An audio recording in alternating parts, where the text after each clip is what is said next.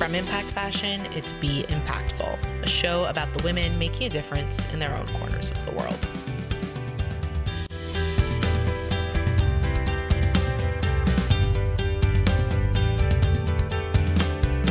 I'm Rifki Itzkowitz, and on today's show, I go solo to talk about my relationship with exercise. I share the activities I did as a kid, my deep ambition to be athletic, accepting the fact that walking is really my jam, and how that all tied into how I feel about the sculpt dress.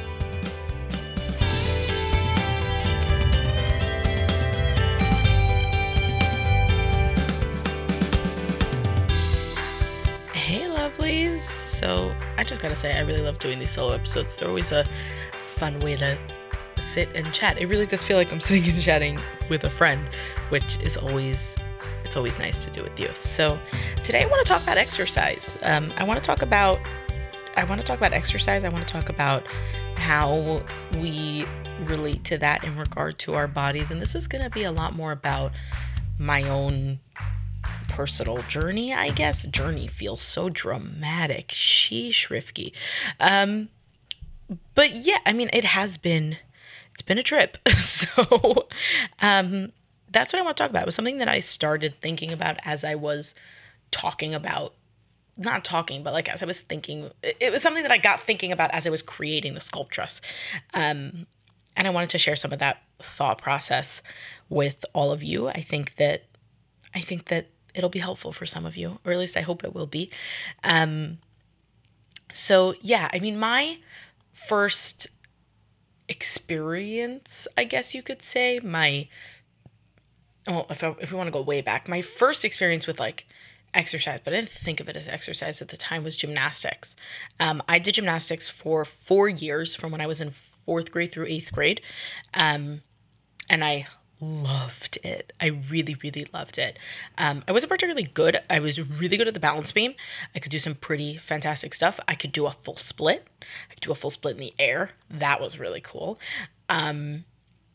I was a chubby kid, so it was actually, I'm sure, like, looked kind of funny, actually. There was like this chubby kid in a leotard who got on a balance beam and looked good doing. I mean, I think I looked good. I definitely felt like I looked good.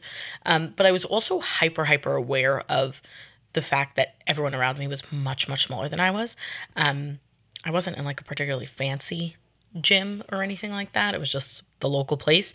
And the way that I actually started was pretty funny. My little brother had done Little League, and I went to one of his Little League games, and I was like, oh, this looks really fun. I want to play.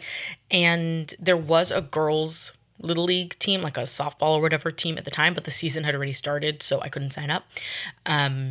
So my mom found this gymnastics, and she was like, you can't sign up for the softball, but you could do gymnastics if you want. And I was like, yeah, I'll do gymnastics. So that's how I started doing that. And it wasn't a particularly fancy gym, but there was a team that competed. So like when I first started, when I was in like 4th grade, it was like I was in like a regular group or whatever, and I just did the regular stuff, and it was like trampolining and cartwheels and whatever and all of that. And then when I was I'm trying to think when this happened, might have been around 6th grade. Like eventually I progressed through their system where the coach who I had was the same coach as the girls who were like going to competitions and things. Now, I wasn't doing any of the competing stuff. I had absolutely no desire to compete. Aside from like the obvious like modesty issues involved with competing, I was little and it was a mostly female gym, and whatever. I was comfortable with that. And my parents were comfortable with that, I guess. But competing was not something that I was really interested in. It was also like, I knew that like I wasn't going to the Olympics as a gymnast. Like that was not happening.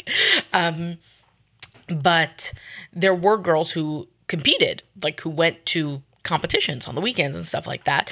And I trained with them because that was like the age and the level that I was at, basically.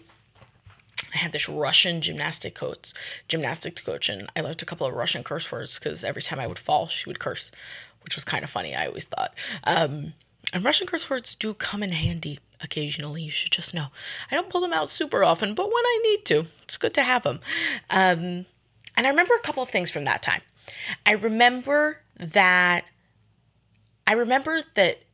I could do some pretty cool things that like I could do. We called it a TikTok. I don't know if this is what it was actually called. I'm nearly positive it wasn't. But it was basically you would start standing, obviously. You start standing, then you go into a handstand. So like you're in a handstand. You know what a handstand looks like. Your feet are in the air basically. And then you would go from that straight into a back bend. So if you think about like what a person is, it's like you are starting standing, then you bend to get into the handstand, and then your feet go over your head down onto the floor so that you're in a back bend. And then from that back bend, you do, oh man, what was it called? When you kick over your head, there was a name for it. I forgot what it was called. But then you take your legs, and from the handstand, you kick your legs over your head, and then you end up standing again. That was probably the coolest trick that I could do. I could never figure out how to do the back handspring. I think I was honestly just too scared of smashing my neck in. But I could do that. I could do some, and I could do that, by the way. I could do that, the tic tac, I could do it on a balance beam, which was pretty awesome. And I could also do some pretty cool dismounts from a balance beam. So I could do some pretty cool like twists and tricks to get off of a balance beam. So I remember like, oh, this is cool. Like I can do really cool things. And the other thing that I remember is that one of the girls who was on the team, she was this really, really small Asian girl. She was tiny. And I only realized afterwards that she was actually much older than I was. Like she was 16. And I was maybe like 13 maybe. But she was so tiny that I just assumed that she was younger than I was because I could literally squish this girl. And she developed scoliosis in her back because, in gymnastics, you always start with your right side, basically. And because she had been training so hard, she, like, her spine curved to the right because she had been training so hard, and you naturally, and you favor one side in gymnastics. So she had to do all of these, like, other stretches, and there was, like, intense rehab involved to straighten out her spine. And then I remember so clearly is that like the conversation that her parents were having with the coaches were around like how could she rehab so that she could continue competing. And I was like, and I remember even talking to my mom, and I was like, if my spine curved, would you still want me to be doing gymnastics? And my mom was like, no, what are you talking about? And like, no, of course not. That's ridiculous. But obviously it was still important to them, or maybe it was important to her. I don't know. I wasn't particularly close with her. But those are the things that like stick in my head, I guess you could say, from like early exercise. And then I stopped that when I was in 8th grade. I stopped gymnastics when I was in 8th grade. There were two main reasons. I had kind of aged out. It was kind of at the point where it's like, yeah, you could keep coming, but like everyone else here is much younger than you are. I was also like, at that point I was 14. It was not a women only situation. So like I myself was becoming a little bit less comfortable with, being in gymnastics appropriate attire around men basically, because there were male coaches in that gym. And like I kind of got bored of it. And also I went to a high school that was outside of my neighborhood. So by the time I hit 9th grade, my like just the available time that I had was there just wasn't that much of it because I was traveling. So that also was a part of it where it was just like, I don't think that I'm going to have time for this anymore and all of that. So I stopped when I was in 8th grade. And that was, that was kind of whatever. That was pretty much it with gymnastics. And I never really revisited it. I don't really have a desire to revisit it or anything like that, but it was a fun time in my life. And it kind of dovetailed with the time in my life when I was pretty intensely dieting and really restricting what I ate. And and the truth is that I never really valued exercise. I never really thought of gymnastics as exercise. It was just kind of like this fun thing that I did. And I never valued exercise even when I was pretty intensely trying to be smaller. I remember reading once, actually.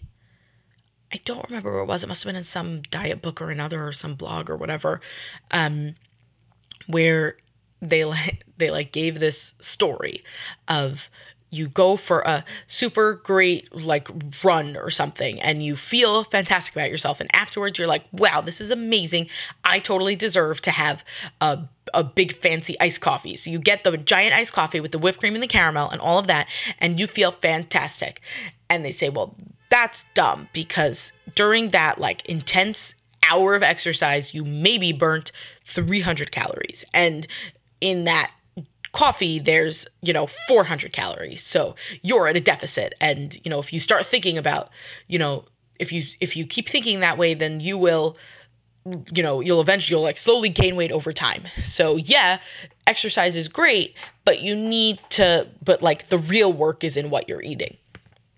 And it made sense. I mean, I guess it makes sense if if your goal is to be small, if your goal is to lose weight, then yeah, exercise is not the efficient way to do that. Because like another thing I remember reading at the same time was like, it takes the same amount of time to eat, 1,000 calories as it takes to eat, 300 calories. So, but it takes much more time to burn off 1,000 calories than it does to burn off 300 calories. So, so like if you want to put yourself in a good position, you need to just limit what you ate. So I never like, even in the context of trying to be small, I just never thought of exercise as something that was important or that's something that should be done because it wasn't going to get me where I wanted to be. And that was smaller, right? Like the efficient thing to do was to limit what you ate or police what you ate so that you could ultimately be smaller, because obviously that was the goal, right? Eventually through a combination of frustration and realization, I developed a better relationship with food. And through all of that, it kind of happened like without exercise. I will say this, I don't want to say that I was athletic, but I played a mean game of Machanayim. Really good at Machanayim. I mean, I haven't played in probably a decade now at this point, but wow, was I good at that game. And I would love to play again, actually, come to think of it. If anyone knows a pick-up Machanayim game, I'm there. I wonder if I'm still any good. But I was really good at that kind of thing. And I liked, I always liked hiking and camp and stuff like that. But I never thought of myself as someone who exercised. I certainly did not pursue formal exercise. And at some point over high school, I became fascinated with running. Like running was like, I wanted to be a runner. They just seemed like people who had their life together. You know what I mean? Like people who get up early to go for a run. It was just like, I don't know. There was something about that lifestyle that I wanted, I guess. I don't know. I just wanted to be a runner. And I became fascinated with it. I downloaded tracking apps and things that would tell you how fast you were going and how many miles you were doing and things like that. I would get up at 6 a.m. to do a walk run in the morning, and I would run for a block and then walk for a block and then run for a block and then walk for a block and all of that. And for a while I convinced myself that I actually liked it. Because then I could tell people that I was a runner. I was someone I run. This is something that I am. I was, this makes me think of when I had Tracy McCubbin on the show and she was talking about clutter and how there's, I forget what her exact term was, but there's clutter that we keep on for the lives we wish we lead. I have so many running clothes. There's a graveyard of running skirts, the leggings, the compression tops, the wristbands. Oh my God, all of the running clothes. I even went to get myself fitted for sneakers, not fancy sneakers. They were New Balances or whatever, but I went to the store so that they could tell me which running sneakers I should get or something. I got very into it for a very short amount of time. It wasn't even that short. I would say it was probably a year or so because I wanted to be a runner. And then eventually I did a half marathon. A friend of mine talked me into it. She's a legitimate runner. She's someone who actually enjoys it, gets, a lot of energy from it and all of that. And I didn't enjoy prepping for the half marathon. I didn't do a particularly good job of prepping for it, which is probably why the half marathon itself was an unmitigated disaster. But it was the kind of thing where I was well, a friend of mine talked me into it, and I was well, I am a runner, so runners do things. Runners go to races, and this is something that I am. And in a lot of ways, that half marathon was a blessing because it made me realize how much I really hated it. I really hated running. I really hated it. And I've been trying to be it for so long. I did the half marathon shortly after I got married. So figure it was, somewhere in the range of, I don't know, 5 years ago. And 5 years ago and maybe 5 years after I decided that I wanted to be a runner. And while I was trying to be a runner. And after that half marathon, I really just stopped because I was so miserable during that race and during the lead up to it. And then I kind of realized that, well, first of all, I don't want to be miserable anymore. And I just was like, I don't think I want, like, yes, there is something about running, about being a runner that is very appealing, but I don't think I want to run. I just don't think that this is something that is in the cards for me. And then I always ended up falling back into walking. I think that also the fact that this was around the time in my life when I had first gotten married definitely played a big part into this. So I had one semester left of college when I got married, and I stayed in the same neighborhood, but obviously moved out of my parents' house. And it was like a bit of a longer walk to get to college. It was like a 20-minute walk. And we only had one car. My husband took that to work. So I would walk, or like I would try to like see if one of my parents were around to give me a ride, or sometimes I would take the bus, but for the most part I would walk.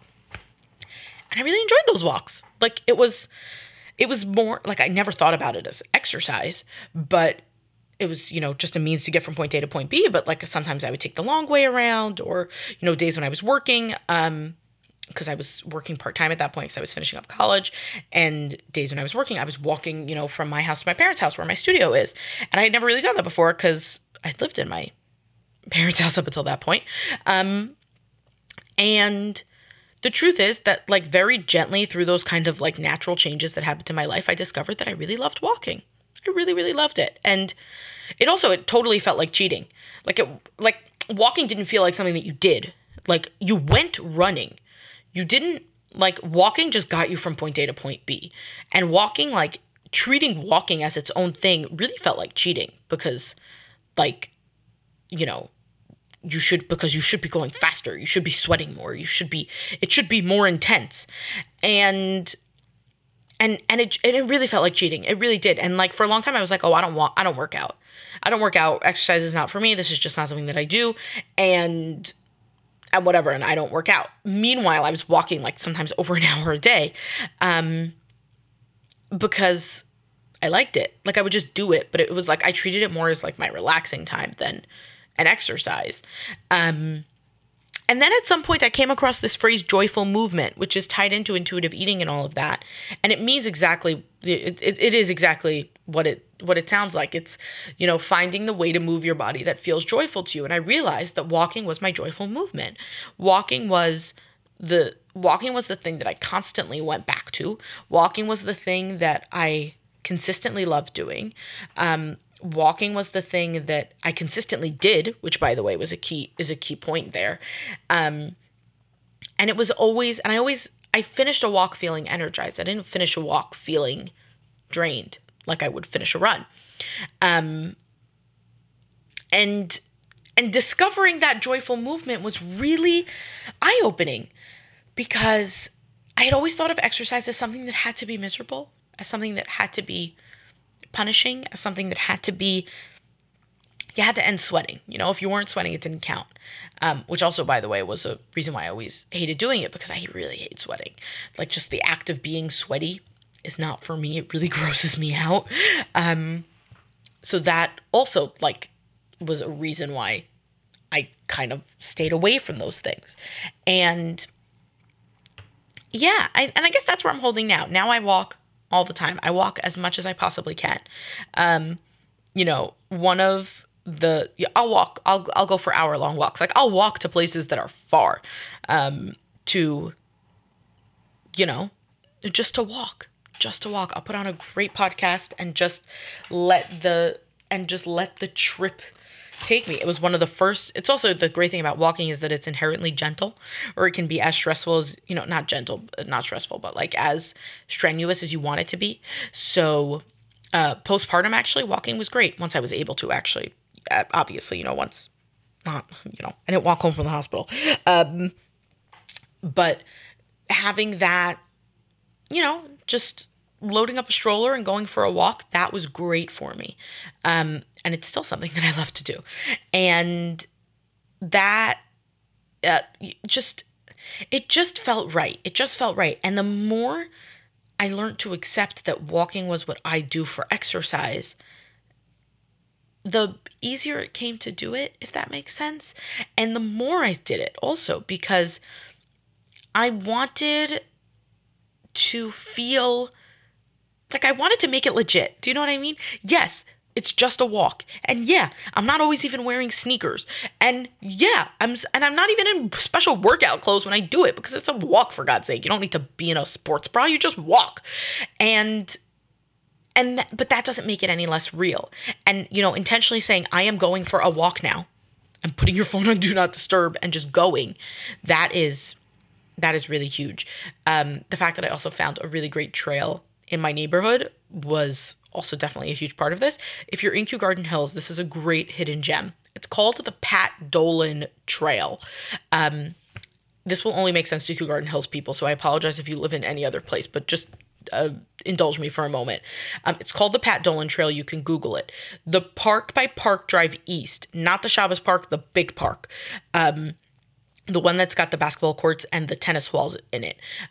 In the middle of that park, there is a bridge that goes over the highway. I'm pretty sure it's the Van Wyck. It might be the Grand Central.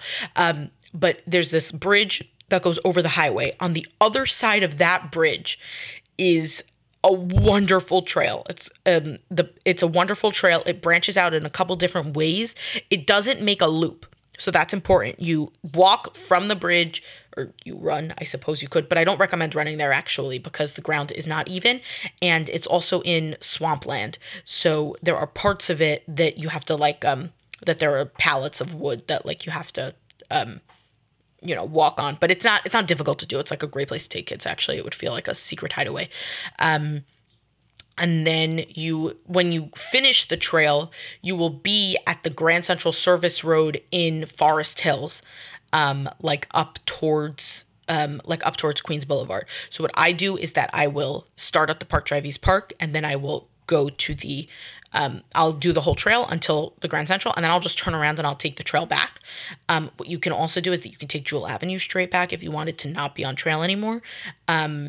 And it's a fantastic, fantastic place. And that also was something that I was like, oh, wait, if I'm running, I can't do this, because this is not a place where it's safe to run. There's the footing is too uneven. You'd hurt yourself. But if I'm walking, I can enjoy this great little pocket of nature in my own neighborhood. And I go there pretty frequently, and it's a great, great spot. And that was part of accepting movement, I guess. And I was thinking a lot about all this, about accepting movement and integrating exercise into our lives and all of that. And then as I was contemplating all of this, I asked on my Instagram stories what your relationship with exercise is. I was just curious if, other people had similar experiences to me. Most of the answers either fell into love it or hate it, but I make myself do it anyways, and then I'm glad I did it after, or I have no time, so I don't think about this, or I wish I had time because I love it so much, things like that. And then there was a couple that caught my eye, and one was, I prefer sports. Do we have to be miserable to call it exercise? Sports is movement. I'm petitioning that we transition away from exercise and think about movement instead. And if there's intentional movement there, if you're going to meet friends to play a game, to play some kind of, I don't know, baseball or whatever, then that's movement. Yeah, I guess you could call it, is it exercise in the traditional sense of the word? Maybe, in that you're not going to a class or whatever, but it's still movement, and it's still valuable, and it's still good for you also. Do we have to be gym rats to get moving? I hope not, because I'm not a gym rat. So, and I do like to get moving. So I guess the answer to that is no. And then one other thing that came up a couple of times was something along the lines of, I'm too self-conscious to go to a class. And this makes me so sad, because let's face it, when we see a larger person in the gym, we stare and judge. And we kind of wonder what she's doing there. Maybe not consciously. I definitely know for me, this is there a little bit. It's something that I'm working on where, you see a bigger person and think it must be so hard for them to move around. That's not true. It's BS. It really is. It's, you see dancers that are, plus size, and they are graceful and can move and all of that. And I think that if we work as a people to become more welcoming of the natural diversity that exists not only in our body shapes but also in their sizes, then everyone would feel a little bit more comfortable doing what they need to do to take care of themselves. And this is also, ways that this is how fat phobia kills. Like, this is how this causes real problems because, women who are in larger bodies tend to get medical treatment less because they don't want to go to the doctor and be made fun of. And they don't work out as much because they don't want to go to the gym and be made fun of. And if we were more accepting of the natural diversity that exists, then all of us would fare better. And, more and more I've realized that diet culture stole movement from me. I got stuck in this line of thinking that I'm either sitting on my butt on the couch watching TV or pushing it really hard in the gym. There's no space in the in-between. Like, the in-betweeners are just not trying hard enough, right? And that makes me a little sad. It makes me sad for the time that I lost to that. It makes me sad for the energy that I lost to that. And I'm glad that I'm, for the most part, on the other side of that. And I wish that it had never happened. I really, really did. And then tied in with all of this, there's this idea that we can mold our bodies to be exactly what we want them to be. That you can target fat in specific areas and melt away just what we want. I mean, I cannot tell you how many stretches and lunges I did trying to get my thighs farther apart until I learned that how far apart your thighs are have a lot more to do with your actual skeleton bone structure than how big you are. I do not come from the tribe of people who have thighs apart. That is not the village that I hail from. And either way, obviously there's a $1 billion industry built on, the idea that you can target specific areas and mold our bodies and all of that. But, above all, there has always been this idea that if something doesn't fit, the answer is to make yourself smaller rather than to just get the right freaking size. And we have been taught and conditioned that we need to mold ourselves into our clothes instead of having our clothes fit us. And I honestly think there's a huge part of the reason why so many people are hesitant to do alterations. We think in the back of our mind that we'll just lose 5 pounds and it'll all be fine. When in reality, aside from the fact that that's a recipe for self-loathing, it's most likely not going to work. And the dress you're trying to squeeze into probably won't ever fit you anyways because it's just not right for you. You should really be focusing a lot more on your shape than on your size. And the truth is that alterations are so important. Okay. Clothes, right? Like, clothes off the rack, unless you're getting something custom made for you, clothes off the rack have to work in averages, essentially. They have to work in the in-betweens because, you're trying to fit as many people as you can. You're trying to make something that looks good on as many people as you can. So you kind of work with the average. Now, here's the thing. The average between, if you have a data group that is 1 and 3, the average of those numbers is 2, which is neither of those numbers, right? So when you're working with the average, if you take everybody's body and you get this average, what you end up with is something that is nobody, which in some ways is good because you end up with something that has a little bit of everyone in it, but in other ways is bad because it's not anybody 100%. And it's impossible to make something that works on everyone right out of the box. That's just not something that can be done.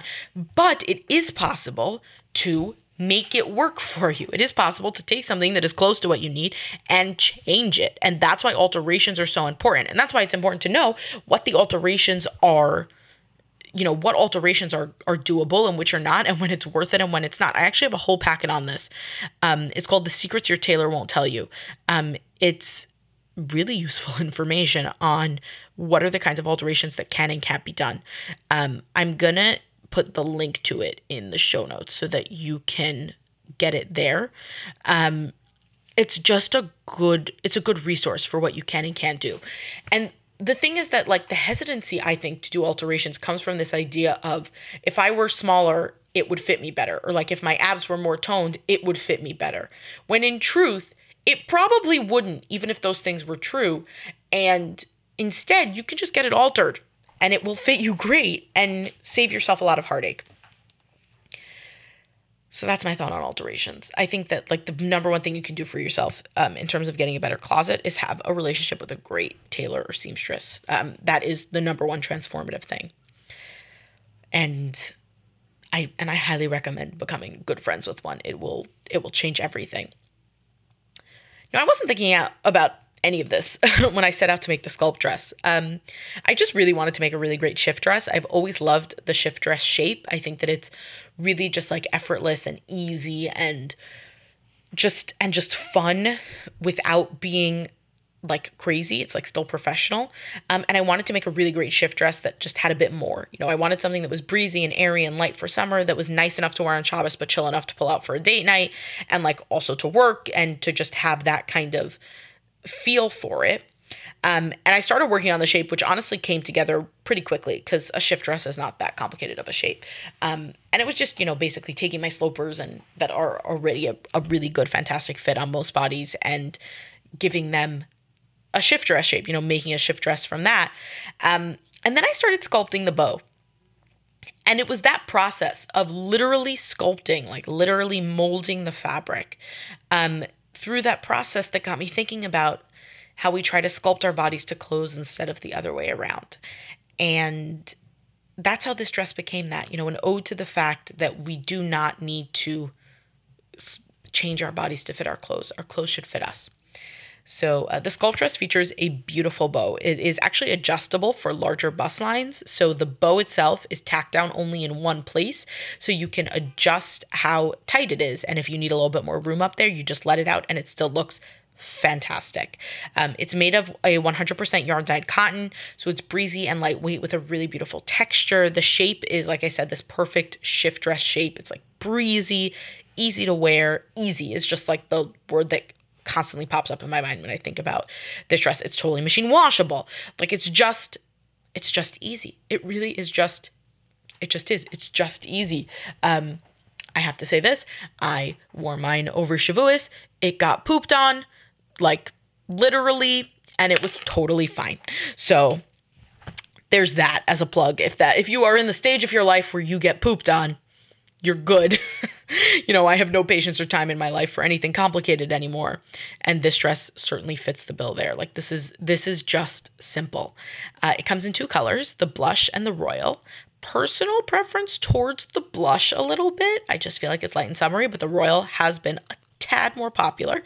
It's available in sizes extra small through 2X, which is equivalent to my sizes 2 through 24. The pre-order for this style, for the sculpt dress, was my most successful ever, which is just, I mean, beyond thrilling. I really have no words. Side note, I know I keep saying that like things have been my most successful and I'm super thrilled and like I can't even really process. It keeps happening and it really keeps happening. And I am just a girl who likes to sit and make pretty things. And I don't think that I will ever not be blown away by lovelies like you actually being interested in wearing them. Like I still can't wrap my head around the fact that this is my job and this is what I get to do, and it's all because of you, and I really can't help but be thankful for that. And it comes out this way, and like I understand that this probably sounds like really cliche and dumb, but here we are. So there. Because of the success of the pre-order, I am expecting a large number of returns. Obviously, you know, everything on the site is with free shipping and free returns within 30 days. Yes, you heard me right. So it happens pretty often that people will pre-order more than one size and send back what doesn't work for them, which I love when that happens because that always means there's a little fashion show happening, and I love little fashion shows. So yeah, I am expecting quite a bit to come back. So if the size and color you want is sold out, sign up for the wait list. I cannot believe how quickly inventory has been going when it comes in stock, and you want to be on that wait list and you want to sign up more sooner than later. The way that the wait list works, I hate situations that are stressful. I don't do stressful shopping. Like I really, really don't. So what I did was that instead of creating a situation where like one thing will come back in stock and 100 people will get an email that says one thing is back in stock and then one person gets it, I created a system where like the first person on the list gets an email. And if after a certain amount of time, which I honestly don't remember what I set that amount of time is at, but if after a certain amount of time that, you know, that item is still in stock, then the second person gets the email that the item is back in stock. So this way, you know, lots of people are not getting a notification for one item. And if you get that email, then you have a decent chance of actually getting what you want if you get to it within the time frame that you have. So yeah, if you are interested in a size or color that's sold out, you are going to want to sign up for the waitlist, and you are going to want to do that more sooner than later so that you are as far up on the list as possible. So yeah, that's the sculpt dress. You can get it at impactfashionnyc.com. I have put the links in the show notes as well. Whether or not you decide to try it, I hope it inspires you to make your clothes fit you instead of the other way around. So thanks for listening. You can see the sculpt dress and all of my designs on impactfashionnyc.com. Those links are in the show notes. On last week's episode, my guest was Rebecca Sigala, a boudoir photographer. We discuss all things body image and sexuality. It is a good one. Listen to it wherever you're hearing this one. The Be Impactful podcast is a project of Impact Fashion, the clothing line I created because I believe that we are all deserving of the beautiful things life has to offer. See my modest designs that are available in sizes 2 through 24 by going to impactfashionnyc.com. Access all of that by swiping up on the cover art. There are currently 17 people listed by Ora Agunot as a recalcitrant party. View their names, photos, locations, and details of their cases by visiting getora.org/recalcitrant-parties. The episode art was designed by Michelle Moses. Original music composed by Nissan Fatman. This episode was produced and hosted by me, Rifki Itzkowitz. Catch me on Instagram and Facebook at impact.fashion.nyc. As always, here's to making an impact together.